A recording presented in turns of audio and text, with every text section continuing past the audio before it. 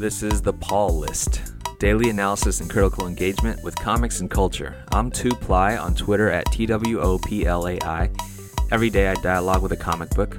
My perspective is as a cultural critic, academic, and teacher and preacher. So I always try to be analytical. Sometimes I get a little philosophical. Sometimes I get a little bit spiritual. But since I do analysis of a comic's work each day for 20 minutes, I do get into the details, so I always suggest that you read the work first, whether you buy it from a retailer or get it digitally. Yes, that is a spoiler warning. All right, let's dig deep.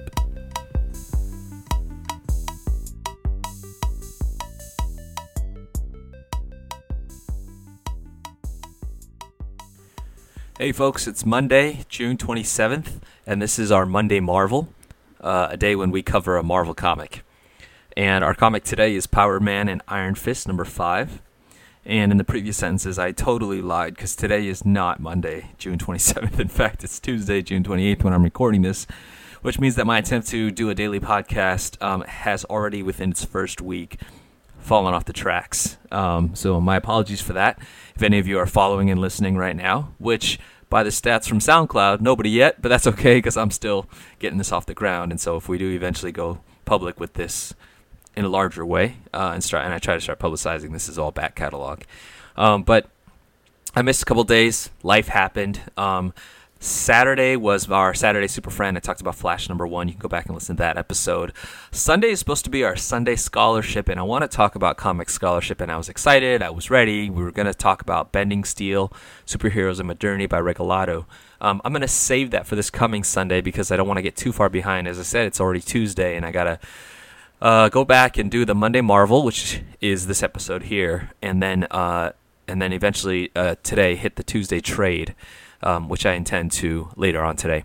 But the Monday Marvel is where we cover a Marvel comic, usually a single issue, but I'll probably talk about either the series as a whole or the Marvel line as in broad. I thought about picking something connected to the Civil War II event that's going on. I'm keeping up with it, but I had to say I was not that into what's going on and decided to instead to cover what is a one-shot. Power Man and Iron Fist is in its 5th issue, written by David Walker. The usual artist, who's also the cover artist in this case, is Sanford Greene. And Greene and Walker have the credentials, the experience to write a really good Luke Cage, and I think also a really good Danny Rand, a really good.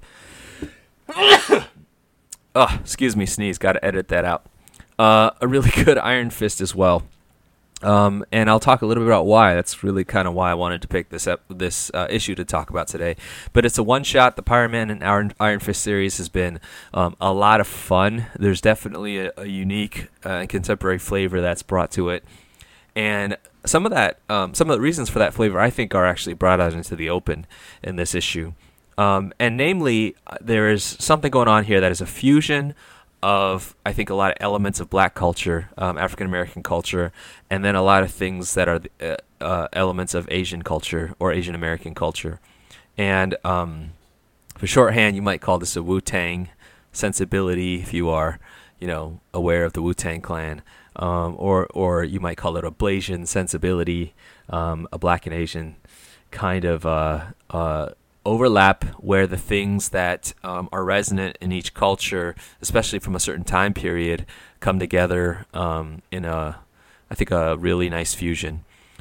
That's sort of the originary DNA of Power Man and Iron Fist was, a very 70s rooted connection of a character who very much came out of the blaxploitation culture, being Luke Cage or Power Man, and then another character who came very much out of the sort of kung fu culture, kung fu movies culture of the 70s, and both a kind of exploitation that can be critiqued, and yet I think members of both communities found in that kind of cultural production a means of reappropriating for themselves their own agency, positionality to speak, to define, and to maximize and exploit the not maybe not black culture per se or Asian culture per se, but how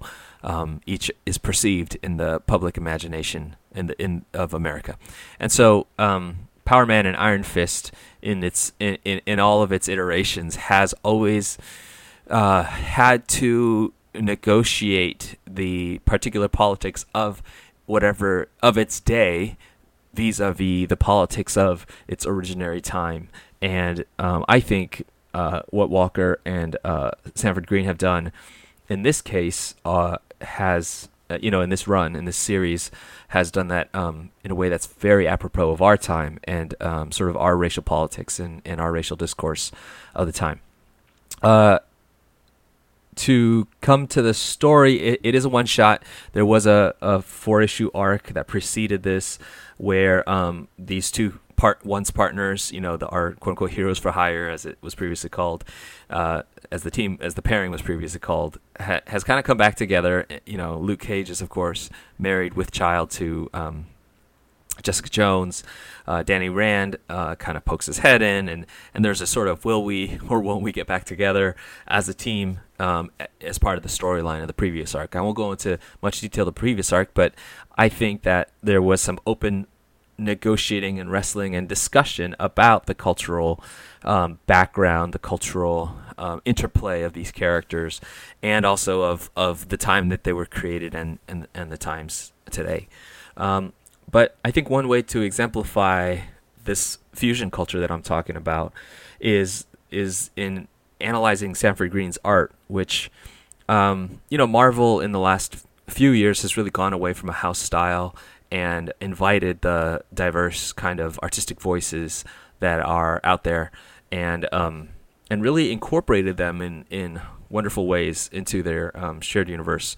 So, just compare the art of, say, Gabriel Walta in the Vision series that's going on right now, and how different that looks from, say, the art that's going on in Extraordinary X-Men by Humberto Ramos, and how different that is from the kind of stuff that you might see in Old Man Logan by Andrea Sorrentino on art. And it's just such contrasts, and I think it's wonderful. I think that we are more capable than ever as readers of being able to handle these very distinctive tones and voices. These are all sound metaphors for visual things, I know. But these very different tones and voices existing within a common universe. So that's one aspect of, I think, what is happening culturally in the semiotics of the art. Greene, in particular, who I believe is an African-American artist, has elements of street art or graffiti art in his design and the way that he draws. There's also elements of animation, even anime or manga kinds or Asian originated art styles. There's and it's just dynamic. It's exaggerated. Luke Cage always looks huge. His proportions are huge. Iron Fist is impossibly lithe, but appropriately so. Bruce Lee in a cartoonified form, and there's just a combination of solid craft so that the storytelling doesn't get lost. And I think sometimes people who try to appropriate sort of urban art, street art styles into comics have a hard time translating it into the basic rules of the visual language that have underpinned the way that we've become conditioned to read comics. Sanford Greene, on the other hand, does that really, really well. Now, having said that, he's not the artist on this issue. The artist is Flaviano, single name. I'm not familiar with him or her. Sounds like the model for a romance book cover. But Flaviano's art is in the same vein, same ilk, same tenor as Greene's, and I think it's really beautiful to behold. And so on its own merits, it's really wonderful and has that similar style. I'm looking at one picture of the pair, and Iron Fist is literally 1/3 the width of Power Man, and that's perfect. That's awesome. Any couple you want to have the right amount of contrast so that they're good foils for each other, just a storytelling rudimentary storytelling rule. But in this case, each is attached, of course, to a certain cultural background. And so to go back to what I was saying about this Wu-Tang sensibility, that there's a way in which as I said, mostly in the public imagination, the cultural imagination, the black hero of the 70s and the Asian origin hero of the 70s have a similar position of being both on the margins and materially disenfranchised in some senses, or disempowered, but on the other hand, having a cultural manifestation that's adored, revered, heroized, lionized in the zeitgeist, in the form of your Bruce Lees and in the form of your, say, Shaft, and what you make of that as, in my case, an Asian American or as an African American person, is I think open to a lot of different possibilities. One of the possibilities is to critique it, is to shun it, is to resist it, and so if you're an actor in Hollywood and you an Asian American actor and the only roles you get considered for are ones that involve kung fu, that's gotta hurt our sense of humanity. I don't know kung fu, for one. Nobody looking at me would guess that I was anything other than maybe a Sammo Hung, an out of nowhere, totally shocking kung fu master.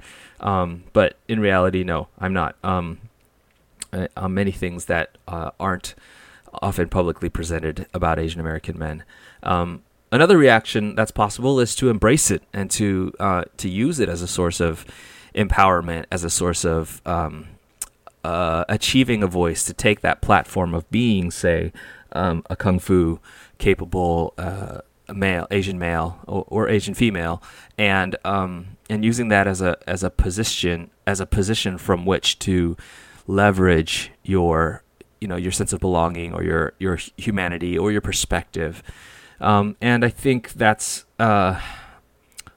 why Iron Fist is able to be embraced. Now, can't talk about the cultural politics of Iron Fist without addressing the fact that Danny Rand is not Asian, and another fact that both black characters and Asian characters share in the Marvel universe is that in their appropriation, you're obviously aware in the 60s and 70s that you are appropriating from what is at that time the culture of another, and yet you want to bank, you want to profit off of that, you want to maybe honor it or at least share enthusiasm for it, and at the same time recognize that Marvel Comics, honestly I don't remember who the original creators of both characters are, but you Marvel Comics of the 1970s have to say this is not something we know from within. And so I think of the creation of Wakanda, which is of course affiliated with Black Panther, and Kunlun, which is the sort of the martial arts origin of Iron Fist, as these in contrast to, say, Brooklyn, as these fictionalized constructs that represent for us our idealized form of Africa or Asia, and in similar ways to the superheroes themselves. There's a lot that can be embraced and celebrated about that, and then there's a lot that is horrible if you tease out its implications, which I won't do here. Both characters live in that status of quote unquote outside cultures within the what has been and in some ways persists as a very whiteness filled and whiteness normed culture of Marvel superhero comics. Having said that, what Walker and Green, and in this case Flaviano, are able to accomplish is the celebratory fusion, again, of Black and Asian in this context, where you're really able to leverage a voice. So to come back to the story of the issue itself, what we have is a one-shot tale that basically is about a very typical superhero happening where the pair confront a Power Fist villain, Manslaughter Marsdale, who so Power Fist's power, of course, is that he has impenetrable skin. And I guess Manslaughter Marsdale, who I wasn't familiar with before this, to be honest, feels no pain. So, and they're both drawn as gigantic guys. And so, anyway, he is, I guess, shaking down a hot dog vendor for money, and the two heroes arrive on the scene to protect him. But important to note that the whole story is told through the lenses of various callers into a radio show. And the radio show is called the Yo Jimbo Show, which is another, I think, hilarious and awesome example of this Wu-Tang sensibility, of this Blasian fusion going on. Because Yojimbo, of course, is Japanese for, I'm blanking, something like a Ronin samurai, but with a specific status. Of course, most familiar to me because of Usagi Yojimbo. I can't remember exactly what Yojimbo means, but the name of this radio show is Yo Jimbo, because Jimbo is your radio DJ, sort of looks like a youngish Samuel L. Jackson, with a do-rag, and he's on the mic, African American, if I left that out, and so he's taking in callers who are calling in about being witnesses to this battle between our heroes and Manslaughter Marsdale. And the points of view include a witness with a cell phone, and the hot dog vendor himself, and then the villain himself calls in and makes some threats. And then of course our heroes want to get the story right, and so they go into the studio and they narrate their version of events. This kind of narrative, where it's the same story being told from multiple perspectives, of course, has been done in a number of places, but probably most famously the Kurosawa film Rashomon. Famously told the same story from the vantage point of several different witnesses, and so each witness lends a different perspective to it. The relationship between black culture and even hip hop culture specifically, or blaxploitation films, and the sort of kung fu movie, samurai movie, manifestation of Asian culture in the United States, well documented. I don't have on hand the things to cite, but definitely can be found in culture histories, and remains, I think, a really kind of an endless fountain for Black and Asian and people of mixed descent to link up to the ways that even in a marginalized status within American culture, there is this endless and empowering possibility of agency, of being able to say, I'm going to make of my character, I'm going to make of my representation what I choose. I mentioned this and I never actually got into it. The problematic aspect of Danny Rand being, in fact, a white character. In fact, not only that, a white character who goes into an Asian land, trains among them, and then magically becomes somehow the best kung fu fighter among all of the sea of nameless and faceless Asian individuals. Problematic, and of course, I think recently it's come up because the Netflix series for Iron Fist was being casted, and there was a whole campaign on social media and otherwise that they would cast an Asian or an Asian American Iron Fist, and of course they wound up not. And I won't go into where I stood on it. I think it was a lost opportunity, in short, but not the end of the world. For those of us concerned with Asian American representation in media. I have problems with Iron Fist, but I also can appreciate,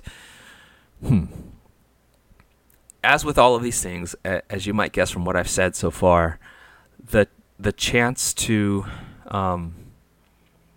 take something that was a wound and to use it as a way to hold the history into account, but in a playful way, in a way that is engages the imagination, that's entertaining.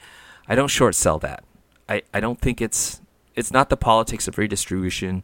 It's not an apology for internment camps or reparations for slavery, but it is a foothold in the culture, a means of pushing. And I don't want to short sell any of those means of pushing. I think they're all necessary. And I think what Marvel is doing, maybe fair to say what Walker and company are up to in creating this Power Man Iron Fist, is to say, yes, we can explicitly engage in the cultural politics that we need to and talk about how race and class play out. Simultaneously, we can tell a really fun superhero story that you can hand to a 12-year-old kid of whatever ethnic background and start laying the bricks of or maybe continue adding on to the bricks of cultural change, of different perceptions of who we can be and who we are as Asian Americans, as African Americans, as people of color, really as participants of whatever background in the American cultural landscape. So I love what this comic book is doing. It's fun. The story is fun. The art is really fun to look at. There's some funny plays on the Fantastic Car, the version of the Fantastic Four's Fantastic Car that Danny Rand, modifies and soups up for themselves. That plays a role in the story. I think they, it's a breezy one shot to read. But as an instantiation of what Marvel, and I got to say to their credit, I think has done much better than DC has done in appropriating, and I do say appropriating and sometimes exploiting, but I don't mean those words purely negatively, as you can tell by what I've said. In exploiting and appropriating aspects of Asian American and African American culture, I think what they're doing is furthering a hybrid sensibility that comics are a space. Comics, maybe I'd say even more than other media for various reasons I won't go into, are a space where this kind of hybrid sensibility is possible, is celebrated, is enjoyed, and I'm down with that. I appreciate that. In the end, does what Marvel tries to do with its superheroes and with this various kinds of reappropriations of culture. I'm always interested in what Axel Alonso has to say about even recently when there were some critics who were ready to boycott Marvel's announcement of their new line because of a dearth of African American creators, while in the negative sense exploiting African American culture by doing a hip hop covers series, and then Marvel, sort of pulled out of its back pockets this title, Ta-Nehisi Coates on Black Panther, several other titles. And I don't know if it was to the satisfaction of those critics or not, but point being that I think Marvel revels in being able to say we're being responsible, accountable, maybe even on the frontier in terms of comics superhero representation and diversity. Are they? In my judgment, some is better than none. And I think they are doing some really inventive things. And as I was saying earlier, the diversity of tones is, I can see it and I can feel it and I can enjoy it honestly more than what DC does. Sometimes DC is great. Sometimes DC feels a little token. But I think we still have some honest discussion to go. But I think work like this gets us there a little closer. As always, past the clock, and I have so much more to say, but got to discipline this a little bit. So I just want to thank you for joining me. Thanks for your forbearance if you've been waiting for the Monday episode. Haha. Actually, this does make it a full round now that we've gone around the week, despite skipping the Sunday scholarship book, because we started with a Tuesday trade. Nope.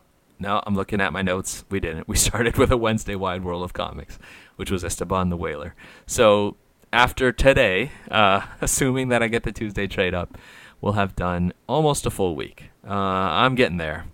Pretty soon I'm going to have to pay for the SoundCloud upgrade that allows me to upload this many hours of audio. Thank you for joining me. Thank you for listening.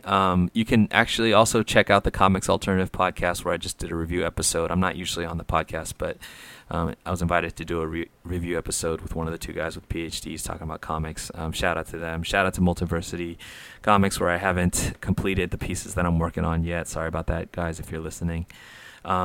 You can check me out there as a columnist. And this is not gone anywhere yet. I have to talk to those guys and see if this is going anywhere, see if they're okay with it.